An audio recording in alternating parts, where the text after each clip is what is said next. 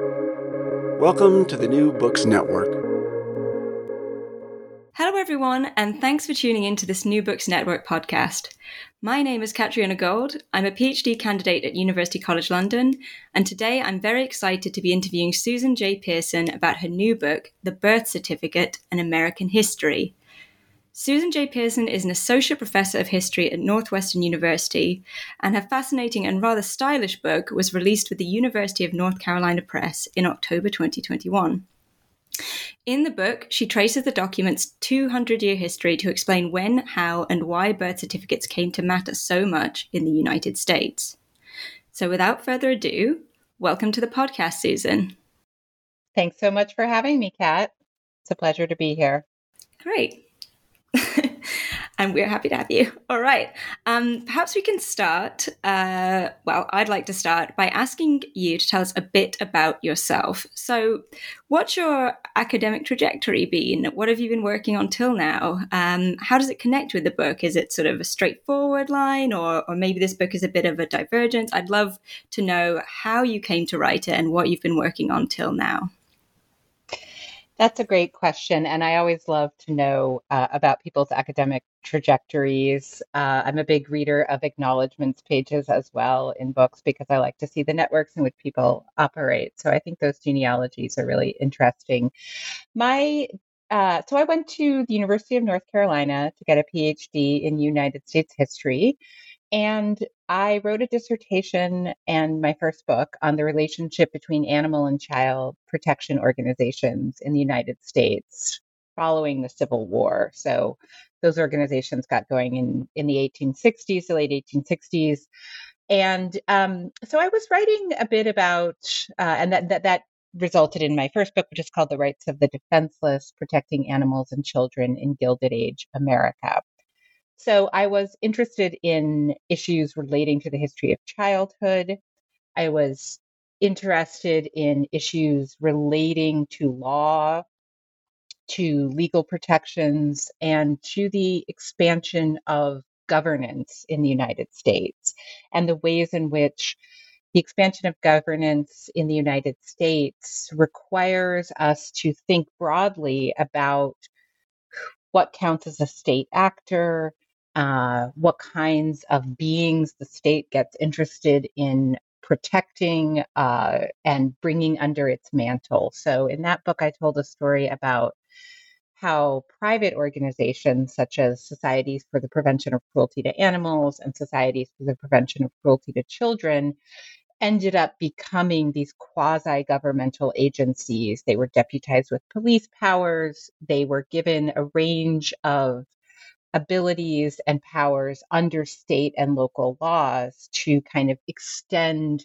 what they called the arm of the law or the arm of the state into private relationships. And so in some ways, my interest in birth registration and birth certificates is quite different from that. And in other ways, there is a kind of through line.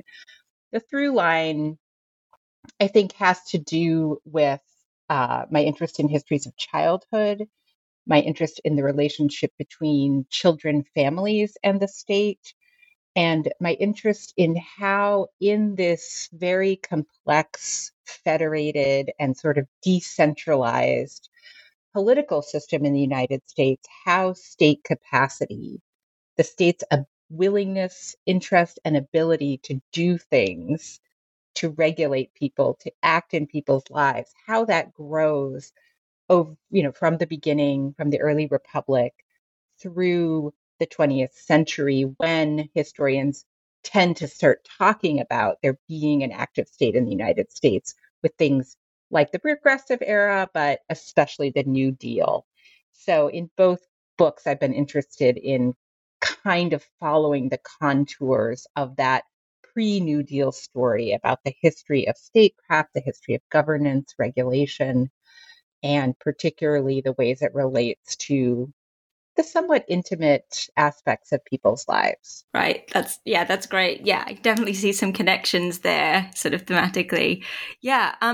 Well, I guess I'm wondering, following on from that, Was there, as you know, as far as how you came to write about birth certificates, was there sort of an aha moment where you realized, oh yeah, I have to write this book? You know, how did it sort of, how did you come to be writing this specific book? How did you come to be interested in birth certificates? And I'm wondering if you could maybe say more in the process of what you see the stakes of birth certificates and birth registration in general as being, you know, how are these political, and what does it mean to look critically at these? Yeah, so there definitely was an aha moment. And strangely enough, the aha moment was probably, it was many years before I wrote this book and many years before I even wrote my dissertation in my first book. I actually came across the topic of the history of birth registration when I was working on my MA thesis. So this was the late 90s. And I was at that time writing an MA thesis actually on the history of child health contests, better baby contests, as they were known in the Progressive Era United States. And one of the sources that I went to look at were publications by the US Children's Bureau, because they had been active not in promoting better baby contests per se, but active in promoting child health uh, conferences, they called them, which were supposed to sort of co-opt people's interest in better baby contests and be more scientific and rational. But as I was doing that, I came across this publication from the Children's Bureau that was published in 1914, and it was called Birth Registration, an Aid in Protecting the Lives of Children. And it was the first publication that the Children's Bureau ever issued after it was founded. And I read the little pamphlet, you know, it was 10 or 15 pages. And it just really struck me. It literally was an aha moment where I thought, oh, how strange that in 1914, not everyone in the United States has a birth certificate. How strange that this was something that people had to deliberately try and make happen, when I take for granted, living in, it was about 1998 probably, that everybody in the United States has a birth certificate. It's no big deal. It's something I never think about. And yet, this pamphlet let me know that there was a deliberate political process behind the fact that I could take this document completely for granted. And I was very influenced as a young intellectual in college and my early years of graduate school by Michel Foucault, who was all the rage in the 90s. And what I had learned from Michel Foucault, I think, was that the things that we take for granted, particularly when it comes to institutions that construct identities, are exactly the things we should pay attention to. That is exactly where power is. Power is in the ability to say who people are and to make those types of classifications and identifications seem completely normal and routinized. And so, as I say, it just really fascinated me. I actually went at that time and looked in the library catalog to see, has anyone written a book about this? Has anyone written articles about this? And I found a couple of articles that were published in the 1950s by demographers that talked about, basically just from a numerical standpoint, what percentage of the US population had their birth registered at different times over the course of the 20th century. And that was it. And so I just thought, well, this is a great untold story that I think is really fascinating. And I was writing my MA thesis. I did that. I went on to write my PhD thesis on these animal and child protection organizations. And then as I was sort of wrapping up that book, I thought, well, what am I going to do next? And I returned to my fascination. I remembered very clearly that I had been so fascinated by this project, and I had always tucked it away as something that I might return to. And so once again, I went to the library catalog to see, well, you know, it's been it's been 13 years since I had this aha moment at the library in graduate school. Has anyone done anything yet? And nobody had. And so I started to look into how I could tell this story, what's available, who are the actors, who's the cast of characters, what are the kinds of institutions involved in this. So then I just started putting together the project. Wow, that's great. I have to backtrack a second and ask you to explain for our listeners what is a Better Baby contest? Oh, sure. So, So Better Baby contests were contests. They were baby health contests. And so they were part of a broad infant welfare, child welfare movement in the late 19th and early 20th century that was concerned with high rates of infant mortality in the United States. So one of the things, as a sort of publicity tool to teach parents, but particularly mothers, about what are the normal standards for child development in the early years, so in the first couple of years of life. How much should your baby weigh at different times? What should you feed them? How should you take care of their physical needs, their bodily needs, feeding, changing, dressing, things like that. These reformers, people like the General Federation of Women's Clubs, local public health departments, the American Medical Association, a variety of different organizations started staging these contests at places like settlement houses in urban areas, but very often at county or state fairs in rural areas. And the idea was that you could co-opt maternal pride in children, right? And say everybody thinks they have the most beautiful, the most fulsome, the most handsome baby, and so say, well, okay, come and bring your baby, and we will decide who is the best baby. And we won't decide based on how cute they are or how chubby they look, right? But we're going to have this objective, scientifically derived set of criteria, right? So we're going to measure the circumference of the skull. We're going to, with the calipers, we're going to weigh the baby. We're going to take its length. We're going to ask you a series of other questions about your child rearing practices, right? Was the baby breastfed or bottle fed? Do you have it sleep in a crib, or does it sleep in bed with you? Do you have screens on your windows at home? Right? A whole series of questions, and then they would rate the babies based on this and award prizes. There is a kind of eugenic aspect to the Better Baby contests as well, right? And some of these contests were put on by local health officials who were firm advocates and proponents of eugenics. And some of them even went so far as to have something called fitter family contests, where they would measure the whole family, right? And measure their physical health and their habits, right? To see if they were a eugenically fit family. And so there's, and even when they're not put on by people who are avowed eugenicists, right? Eugenics and eugenic ideas are very much present in the contest because the metaphor that underlies a lot of the contest is the metaphor of breeding.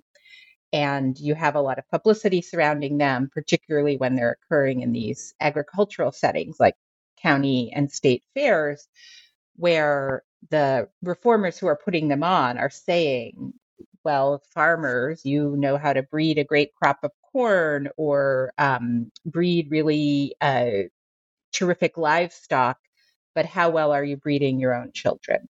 So there's this animal husbandry metaphor, which is very much in line with eugenics. So it's part of that whole movement, that whole intellectual and reformist milieu in the early 20th century.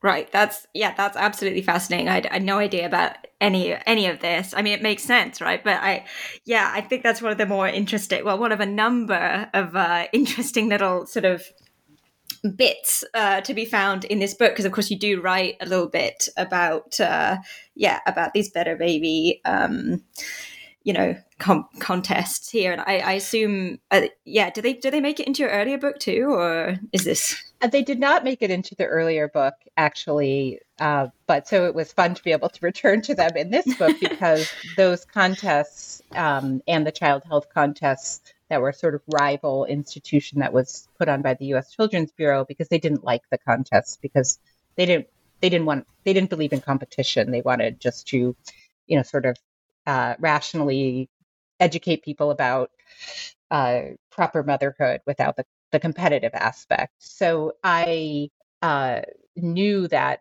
I returned to them in this book because those contests and the child health conferences were ways that birth registration was promoted.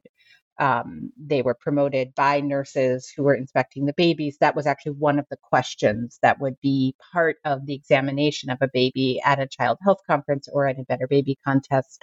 The nurse would ask, is the baby registered, right? So that could score you a point, right? That was considered an integral part of proper motherhood, proper parenthood, to see that the baby's birth was registered, and more broadly, an integral part of child welfare.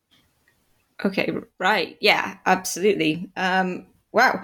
Let's I feel like we've covered so much ground already, and we're not even at this question of what is the birth certificate. So maybe I want to ask you, I do want to ask you about how you went about researching this book, but perhaps first we could start with what is a birth certificate?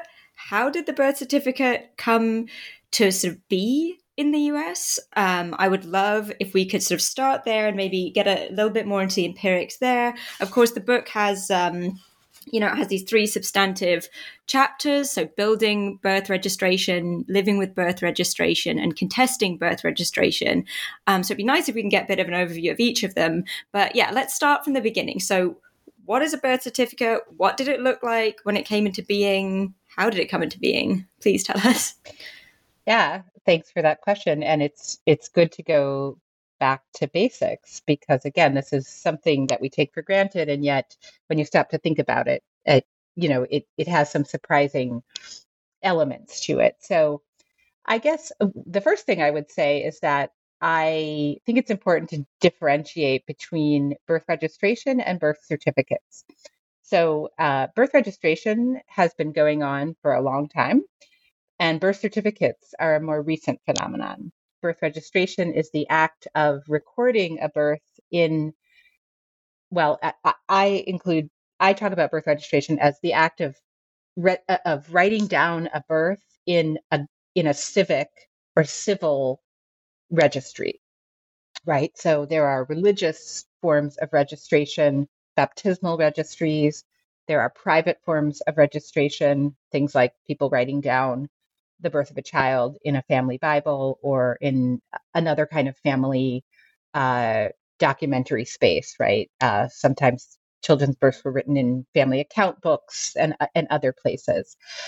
But so to differentiate what I'm talking about from those pre-existing forms of recording birth, birth registration is the act of registering a birth, writing it down in a civil registry book. That can, but does not always, that is linked to the issuance of a birth certificate, right? A birth certificate is a piece of paper that one can go to a registry office and obtain and take with them so that it becomes a token that certifies the act of the registration having taken place, right? And it becomes a portable document that shows that at the time of birth or shortly thereafter, some person came into a registry office and recorded the fact that a person, an individual, was born at a certain time, on a certain day, to certain people in a particular place, right? And then all of those elements of what gets recorded in the registry book become facts that take up space in the boxes of a certificate, which becomes the portable evidence of that registry.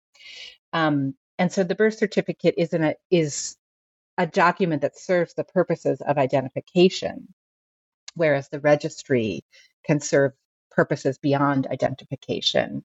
The registry can serve the purpose of collecting and aggregating knowledge about the population, right? How many people were born in Evanston, Illinois, which is where I live? How many people were born in Evanston, Illinois in the year 2020? Well, we can find that out because there's a registration office that has a record of all of this. But if I want to prove that I am Susan J. Pearson, right, then I get a piece of paper that attests to the fact of a registration on October 9th, 1973, when I was born. Right. Okay. So good to get at those, key distinctions. I mean, I'm curious how, in the US context both came to be. I mean, was there always a kind of birth registration going on, and then it's just the birth certificate that sort of comes along later? Who was pushing for the birth or forms of birth certificate? That would be Great question. And that'll get me into a little bit of telling the kind of change over time stories that are in this book. So there is always birth registration in the United States in some form or another. It's a somewhat complex story. So different colonies that are set up by Great Britain or other nations end up having different registration systems before the advent of the United States as an independent nation. So and there's important differences between those registration systems have different practices and ideologies embedded in them. So in Virginia, for example, when colonists come from England and create the colony of Virginia in the 17th century, they create a set of laws to govern themselves, and they adopt what is very similar to the system that prevailed in England at the time, which is a parish-based registry system, where people are registered at birth in the parish where they are born, right? And those registry books are superintended and governed by ecclesiastical authorities, right? By contrast, the people who come and settle the Massachusetts Bay Colony, who are religious dissenters, set up a civil registration system, which is the first civil registration system in the Western world. And they create a system where the registry books are kept by town clerks rather than by ecclesiastical authorities. And this is really important because it signals an important shift from a kind of religious justification for recording people's births to a civil justification for recording people's births, right? And it creates a whole different system of administrative, but also kind of epistemological authority for recording these facts. Now, and then these different systems, right, sort of make it into state laws as the United States declares independence, and each state has to create or adopt its colonial laws to the situation of being part of an independent republic. By and large, registration systems are pretty inadequate and threadbare in the colonial era and in the early republic, which is to say that most births are unregistered. The systems don't function particularly well. And I interpret that as a sign that people can get along in life without having recourse to a birth registry, right? They don't necessarily need that particular kind of evidence about themselves in order to do what they need to do, right? People live in pretty small communities. People know who each other are. They know whose child you are. They know more or less how old you are. And they know what they need to know about you. And in cases where aspects of identity, such as your paternity or your age or your name, are contested, right? Those things that find their way into court cases that we can see. Testimonial evidence is considered the highest form of evidence under the sort of British legal system that's adopted by the United States. So if somebody comes into a court of law and swears on a Bible that they're going to tell the truth, and they say that, this is my neighbor John, and I know that he was born to this family because I was living next door to them when John was born, and it was around this or that year, right? That's considered really terrific evidence of those kinds of issues of parentage or age, and you don't need anything else. In a court of law, bringing in a document is a sort of secondary form of evidence. It's a kind of hearsay rather than that direct testimony. So it's actually considered not as compelling a form of evidence. So the issuance of actual certificates, right? The idea that both that the act of registration would be initiated by the filling out of a form, right? Which is what the birth certificate is. It's a form.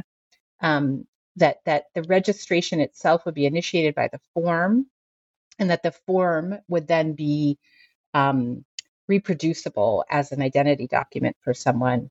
That doesn't really get going until the first kind of revamped modern registration system is put in place in the state of Massachusetts in the early 1840s, right? And that effort, Massachusetts kind of leads the way in reforming vital registration laws across the United States. They're the first state to try to revamp their laws, and they provide a model for a lot of other states in how they set up their system.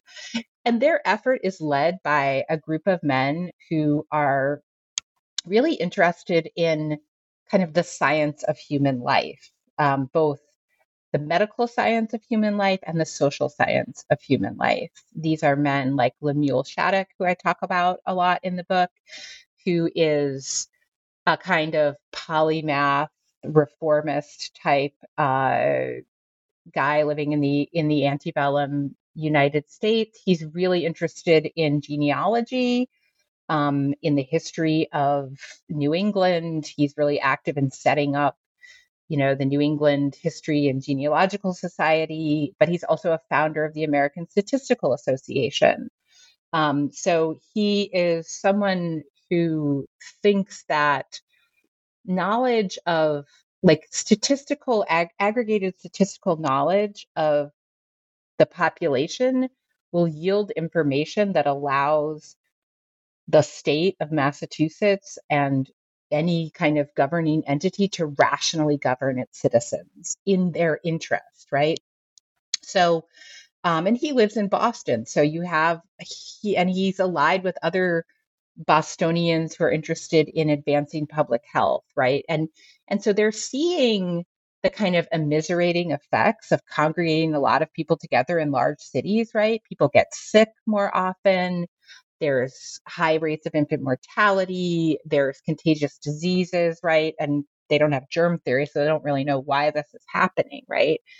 But they sense that there must be things that we could learn if we could sort of more effectively correlate, right? Like who's getting sick, or where in the city of Boston are babies that are born most likely to die, right?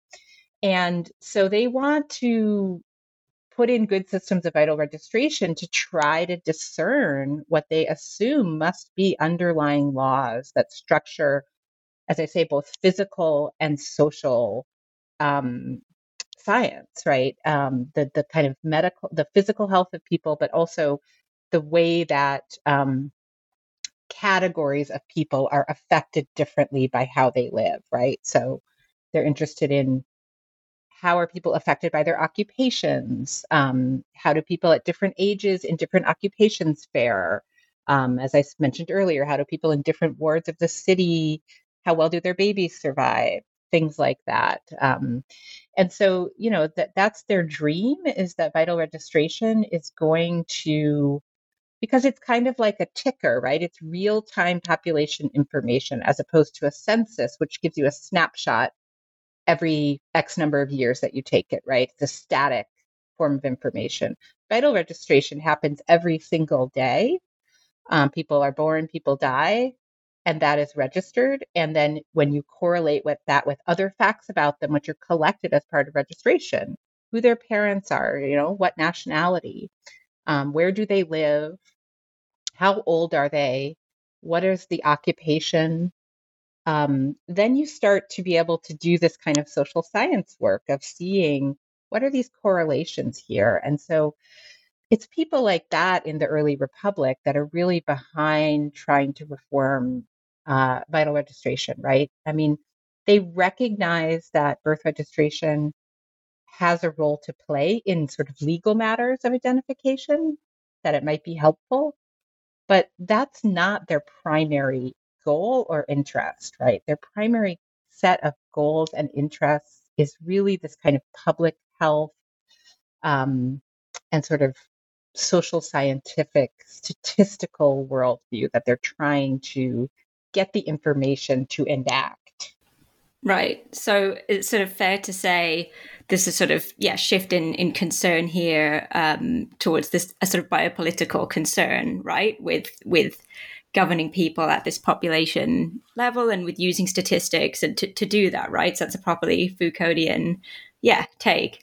Definitely, Absolutely. right. And the idea, and they have, I think we could say, a sort of biopolitical worldview, and that they assume that the state, right?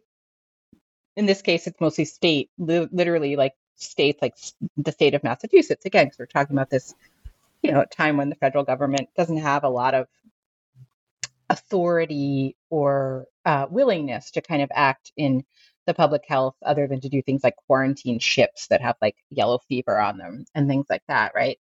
But these folks at the state level are thinking, well, the city of Boston can do things, the state of Massachusetts can do things, the city of New York can do things, and it ought to do things, right? The state ought to attend to the health and welfare of the population, and it ought to do so actively. So, they say things like the state has long legislated for property, but not for life. And it's like, you're like, oh, Michel Foucault could have written that, right? Like, written that line, right? But the idea is we want to legislate for life, and that includes health, well-being. It includes promoting the bodily health of the population. That is the proper sphere of government. Mm-hmm. Right. Absolutely. Okay. This is really interesting. I guess so. We've got into the how they came to be, or how we sort of got to the point of pushing for birth registration. I guess what I'm curious about is to maybe get into some of the implications of this push, right? So I know something you discuss in the book are the sort of racial implications and maybe forms of ordering that come out of that, and obviously we've touched upon eugenics already in the interview, and so maybe turning towards perhaps the inequalities or the ways that forms of registration intersected with race and other kinds of hierarchies in American society, that would be helpful if you'd be able to talk to those. And yeah, I'm happy to answer that question. It's something that I pay a lot of attention to in the book, because one of the stakes of having birth registration and having birth certificates, right, is that certain people always, and this is true in 2021 in the United States, right, that people who have registration documents are advantaged in ways that people who do not have them are not, right? So when it comes to securing other kinds of identification, birth certificates are what scholars call breeder documents. That is, they're the foundation for other documents that we more commonly in our contemporary world use as portable forms of identification, things like passports, driver's licenses, other state issued forms of identification, right? We bring out the birth certificate in order to get those, right? And then those become a proxy for facts that are established by the birth certificate. But in the this issue of the sort of differential impact or advantage that flows to different people through the instrumental use of birth certificates as identification is quite long-standing. It's not something that's new, and that works in a couple of different ways. One is that it's always the case throughout the history I'm telling, from the early republic through the middle of the 20th century, that if you are non-white, if you are an immigrant, if you if you are not literate, if you live in a rural area, if your birth is attended by a midwife rather than a physician, all of these factors mean you are less likely to have your birth registered.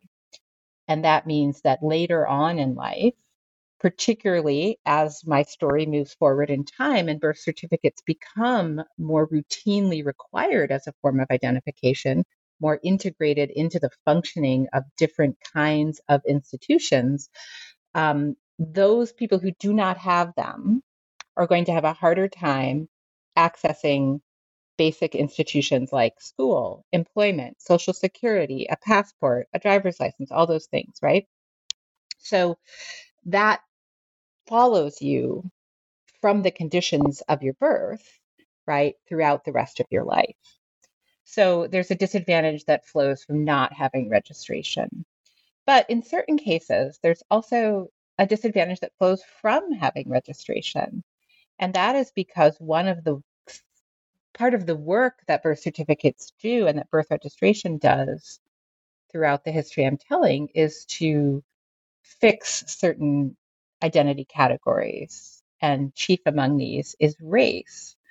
There is a box for racial classification on the standard certificate of birth that's first issued by the federal government, by the US Census Bureau in 1916. That's the first federally issued birth certificate. It's important to say that the federal government has no power or authority to register birth, but the United States Census Bureau, once it's created in 1903, is very interested in helping states to effectively register birth so that it can use the population information that comes with birth registration as part of its own sort of data collecting, right? And so they do a great deal of work in issuing forms and in assisting states with managing birth registration. So that first federally issued standard certificate of birth that is adopted by almost all states includes a box for the racial classification of the father and the racial classification of the mother. And this will, yield a racial classification for the child. Now, I've been able to show in the book that once birth certificates become demanded by institutions as a form of identification, that they are used to help administer systems of segregation, systems of white supremacy for both Native Americans and African Americans. And these are the two groups that I focus on in the book. Now, there are other racialized groups in the United States who are marked as such on their birth certificates, but these are the two stories that I tell in the book. And for Native Americans, the story is really about, I chiefly deal with the story of the allotment of Native American land, the efforts that were made by the federal government to end the reservation system that was developed in the late 19th century and to break up, as they would see it, break up the tribal affiliations of Native peoples and replace those tribal affiliations with a kind of individuated identity, individuated citizenship in the United States, and that is attended by forms of patriarchal marriage and family formation, And all of that hinges on the proper vital registration of Native Americans. So vital registration is really integral to the project of allotment from the beginning. The folks who advocate for allotment, including reformers outside the federal government, are very concerned that if you start issuing deeds to land to people and you don't know, who is married to who and whose children belong to who, that this system of trying to kind of assimilate people through private property ownership is going to fall apart. So they're very keen to have the Office of Indian Affairs, which is later the Bureau of Indian Affairs, issue marriage certificates, birth certificates, death certificates, something that the Office of Indian Affairs had already been trying to do, but had really struggled to do effectively and mostly had not done effectively. And so this is a kind of interesting case because this is a place Native Americans are sort of the only group that over which the federal government actually does have registration jurisdiction because they live on federal lands. And so this is a case I look at as the way that a really good case of how birth registration functions inside a system that is really colonial.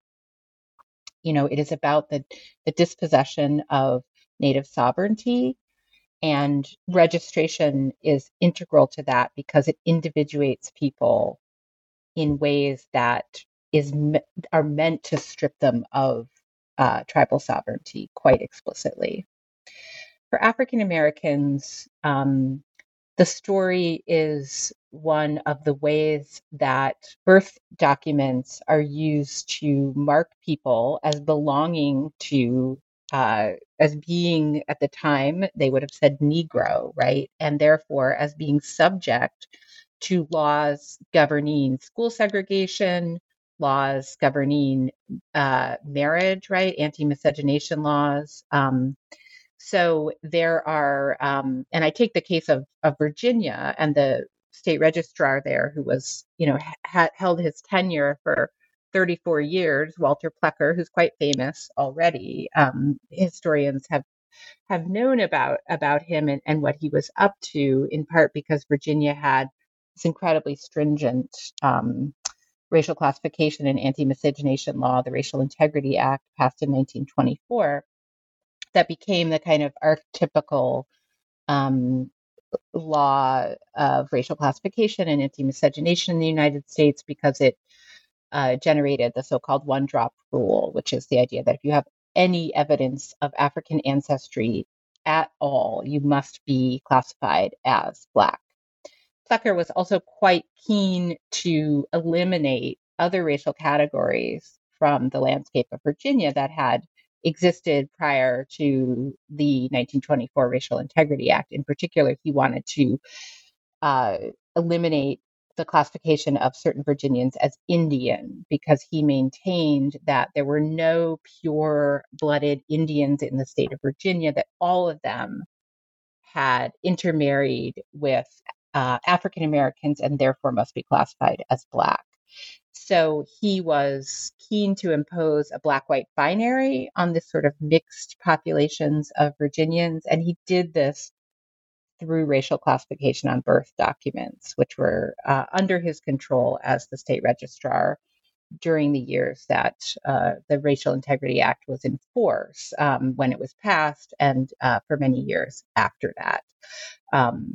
So he's a quite dramatic example of the way that racial classification functioned inside these systems, but I was able to find evidence that this was happening in other states, and that racial classification on birth certificates was also used in quite quotidian ways to deny people access to employment, to deny them access to integrated schools or to white schools in other states, and so on. And in the book, I also tell the story of kind of how racial classification comes to be taken off of birth certificates, and I'm happy to talk about that in a later portion, or if you want to follow up with questions about that, we can talk about that too. But yeah, I would actually love to hear more about I mean, that's sort of the last section of the book, right?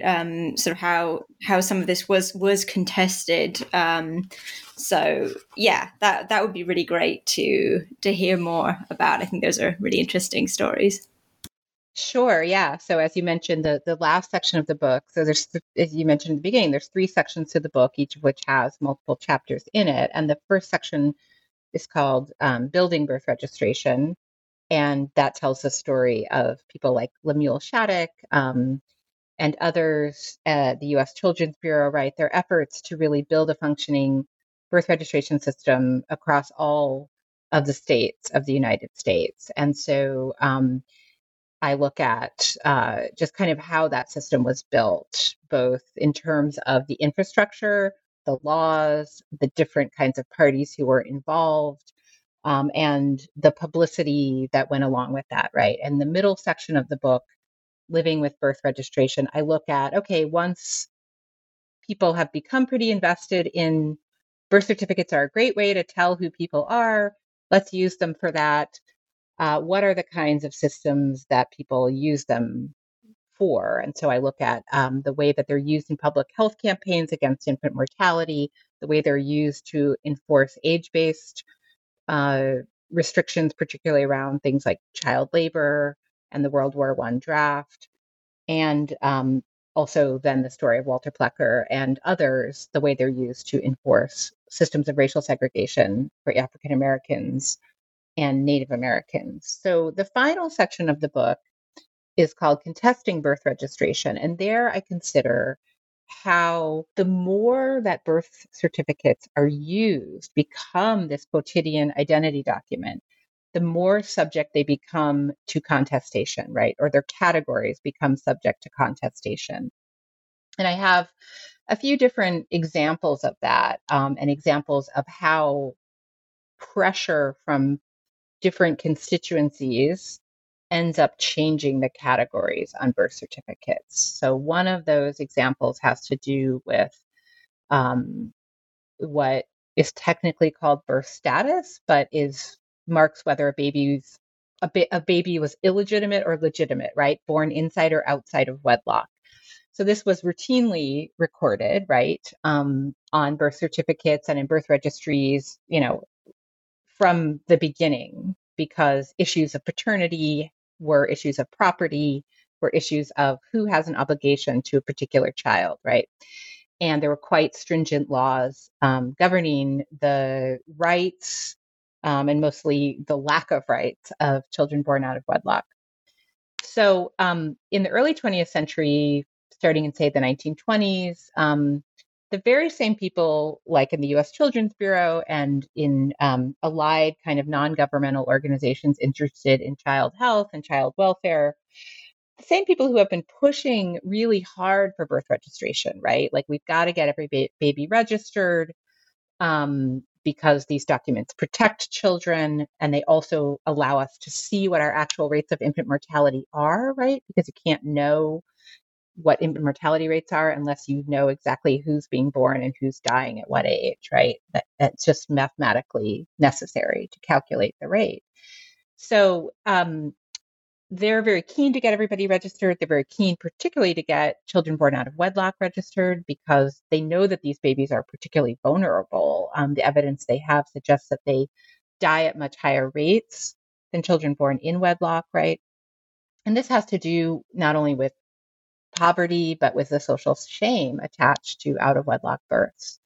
Mothers try to hide the babies, or they stick them in sort of unlicensed homes. Who want to get a job, right, have to show their birth certificate, and it will say on it that they're born out of wedlock, right? And so the child welfare reformers are starting to think that this is bad, right? Because it stigmatizes children um, unfairly. And so they want to, a debate opens up about whether or not to remove birth status from birth certificates. And um, what ends up happening is that you have people who say, no, we need to continue to record who is legitimate and who is illegitimate, right? Because we need that population information. And also we need to be able to reach those children in particular, right? And then you have people on the other side who say, no, we need to protect. Protection means hiding this fact, right? And so the kind of compromise that's brokered between these different sides is to essentially divide the birth certificate into public and private parts. And so they create literally like a dotted line on the birth certificate. And above the dotted line, everything recorded in those boxes will be the public face of the birth certificate. So that's going to include your date of birth, your name, your place of birth, all that relevant kind of basic identity information. And then below the dotted line, they create a section which says, this is for health and medical use only. And there you record whether the birth is legitimate or illegitimate. And then you cut off that information along the dotted line, and it gets separated from information about that particular individual whose birth is recorded above the dotted line. So what you have is a kind of bifurcation of these different functions that the birth certificate and birth registration serve. One is that aggregate population knowledge, which is going to be preserved in the ability to cut the birth certificate in half and still collect this aggregate information about how many children out of wedlock were born in New York City last year, right? We're still going to be able to know that. But we're not going to say that any particular child was born out of wedlock. So they can still present a birth certificate for all of the reasons that people present birth certificates, and no one will ever know, right?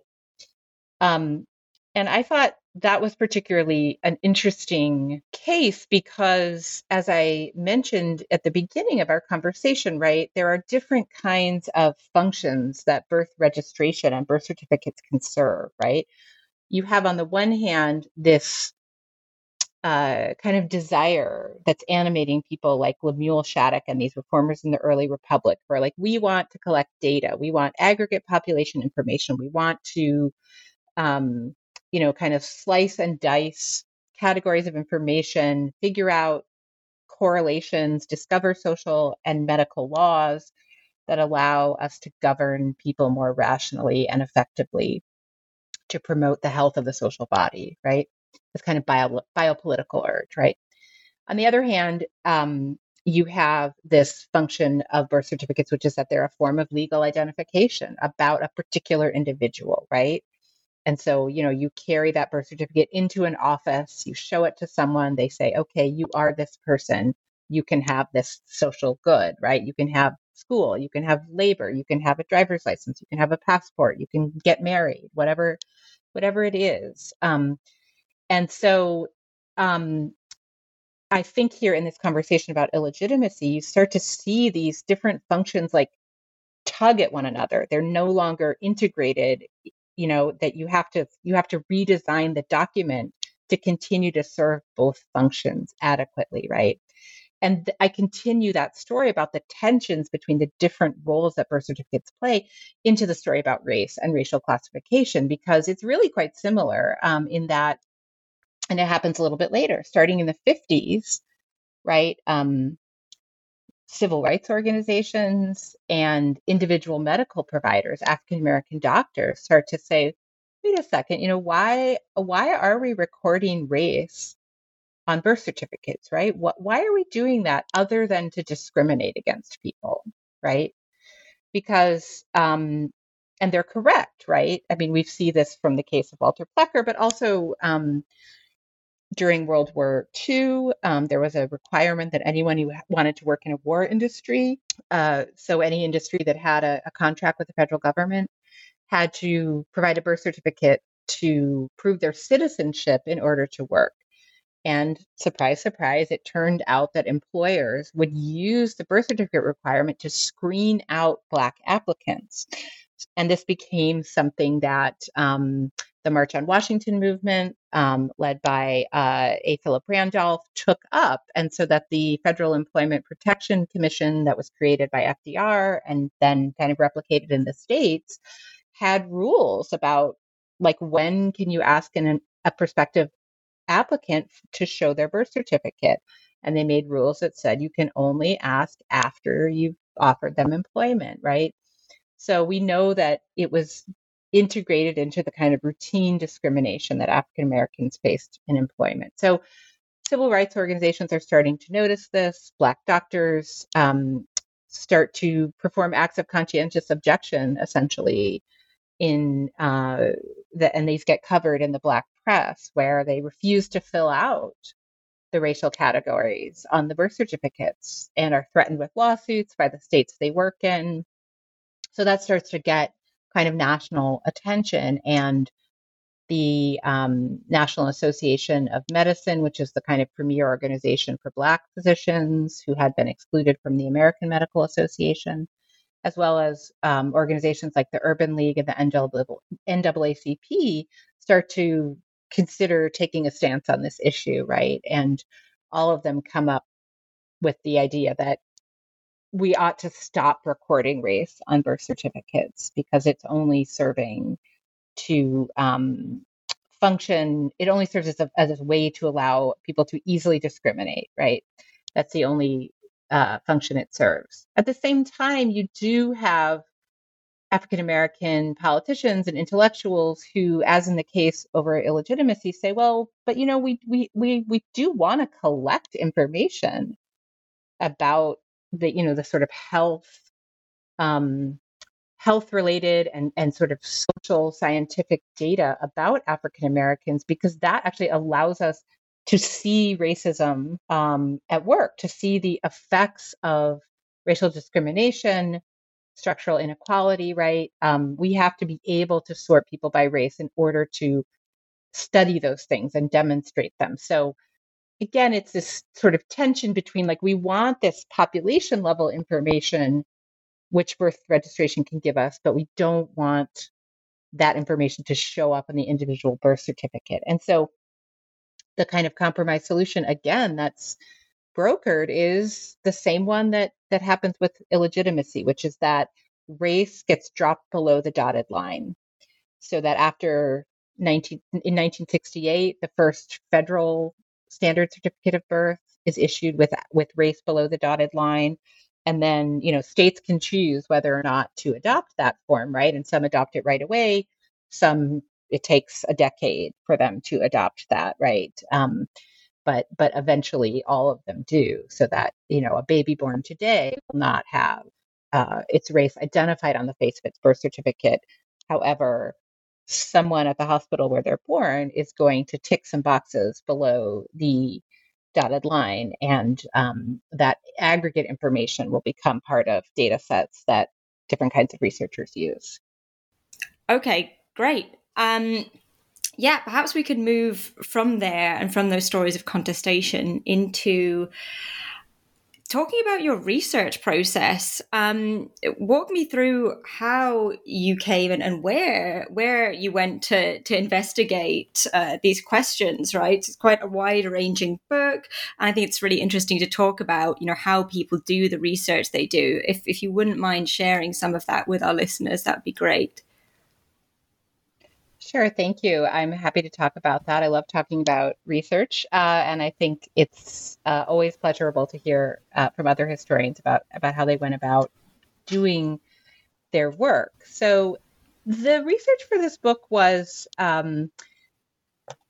very sort of multifaceted, in that because the United States, unlike other Western sort of quote unquote developed nations, does not have a central registry office, right? It has no national system of vital registration. That means that the records are quite scattered. There's not one place to go, right? Like, I know you're in England, there's a general registry office. If you wanted to tell the history of vital registration in England, you would probably spend most of your time looking at the papers of the general registry office. So in the US, the story is a little bit more complicated. And so it required me to learn and think about what different kinds of institutions would have been interested, and people and organizations, right, would have been interested in birth registration, and then to see what they had in their files. So as I mentioned at the top of the interview, I first learned about this history by encountering a pamphlet issued by the U.S. Children's Bureau. So I knew that they were interested in birth registration. I knew that they had had a campaign to try to promote birth registration. So I could guess that there would be information in their files. And there was, nicely, categorized by them and archived according to their classification scheme. They had a whole set of files on birth registration. So that was one obvious place to go. What I could then see from working in those files is what other kinds of entities they were corresponding with, what organizations they were working with, and start to kind of build out lists of other potential places to look. So I could see that they corresponded with the United States Census Bureau a lot. So I looked at records there from their vital statistics division. I also looked in the records of private organizations that were interested in birth registration for one reason or another. So entities like the National Child Labor Committee, for example, they didn't really promote children's health, but they were very interested in birth registration as an effective way to regulate underage employment, right? So they promoted birth registration. And so I looked in their papers. I looked in the personal papers of many people who were either as activists or intellectuals interested in vital registration. So people like Lemuel Shattuck, who has some personal papers, but also statisticians working in the early 20th century. A guy named Lewis Dublin, for example, was the chief statistician at the Metropolitan Life Insurance Company, and he was very actively involved in national campaigns to promote birth registration. So I was able to use his papers to get information. I also could look at states. Now, states in the US tend to have very spotty record keeping. And by spotty, I mean that it varies widely from state to state how well different state agencies' papers have been archived and how accessible they are. So fortunately, I was able to find a few states that had pretty good records of their vital statistics divisions during the periods that I was interested in. So I was able to do some research in state level archives, which is extremely illuminating in places like Virginia and Minnesota and Indiana.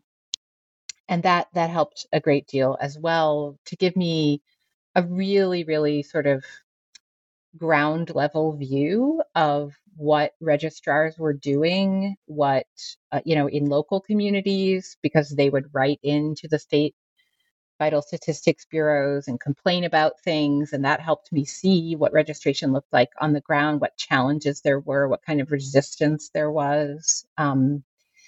And then, going back to the federal level, again, I just tried to brainstorm every kind of agency that I could think of that would be interested in some of the categories that and uses to which birth certificates were put. So, I looked at the Social Security Board's papers, the Selective Service for the draft, and then the Bureau of Indian Affairs for Native Americans. And that was really, sometimes it was hard to find the information in those files because unlike the Children's Bureau, they didn't necessarily have a record group called birth registration. So you had to think a little bit creatively about where it might show up and try to order the right boxes to see if there was anything there. And so once you could kind of get a foothold though, and figure out what to ask for, what to look at, where to look, then you could, then I was able to get some more information. So that was really helpful as well. But so that's kind of the archival side of it. And then there was a great deal of digitized published information that was extremely helpful as well. So all the annual reports from state boards of health have sections on vital registration in them. There's a lot of newspaper and magazine articles going back to the 19th century that could allow me to see, again, sort of what the conversation was like locally, but also among kind of nationally circulating periodicals and among intellectuals who are interested in medicine, science, social science, things like that. So I kind of triangulated all those different kinds of information together in the book to construct the narrative, but also to kind of figure out what the main issues were. Mm-hmm. Right. So, yeah, very sort of wide ranging, a bit of a journey across the archives. It sounds like at different sort of scales. Yes, Yeah, which definitely. is, yeah, definitely pays off in the book for sure. Yeah.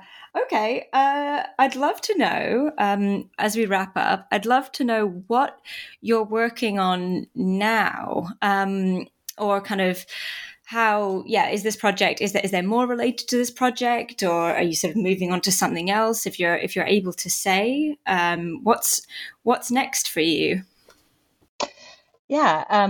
So I, at present, am sort of lingering in some of the issues raised by this project. One of the things that really struck me when I was working on it was how little comparatively was written about histories of documentation in the United States compared to the work that's been done by historians of Europe and people interested in different kinds of colonial administration, again, mostly looking at European colonialism uh, in abroad. And so I'm hoping to be able to kind of convene a conference and maybe hopefully get a published volume out of that on the history of documentary identity in the United States. So that's something that I'm working on, trying to convince my university to help me pay for, and working with a collaborator, a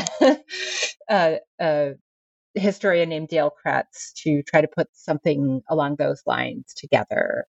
And so that's what I'm focused on at the moment. I've also just become the director of graduate studies in my department, so that's keeping me really busy, and germinating ideas about a couple of different types of projects for a third book that I'm not yet ready to share because I have no idea yet which direction I'm going to go.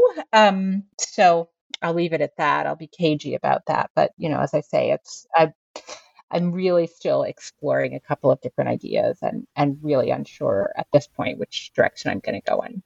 All right, as is your right. That's a good place for us to end, I think. And I mean, I'm personally very excited to hear about this potential conference as a scholar of the passport myself. So I hope that comes together. With that, I think we'll close here. This has been Catriona Gold speaking with Susan J. Pearson, who is the author of the fascinating new book, The Birth Certificate, An American History, released in October 2021 with the University of North Carolina Press. If you'd like to pick up a copy, please consider ordering directly from UNC Press or supporting your local bookstore. Friends don't let friends buy from Amazon. Thank you all for tuning into the New Books Network, and thanks again for joining me, Susan. Thank you very much, Kat. It's been a pleasure.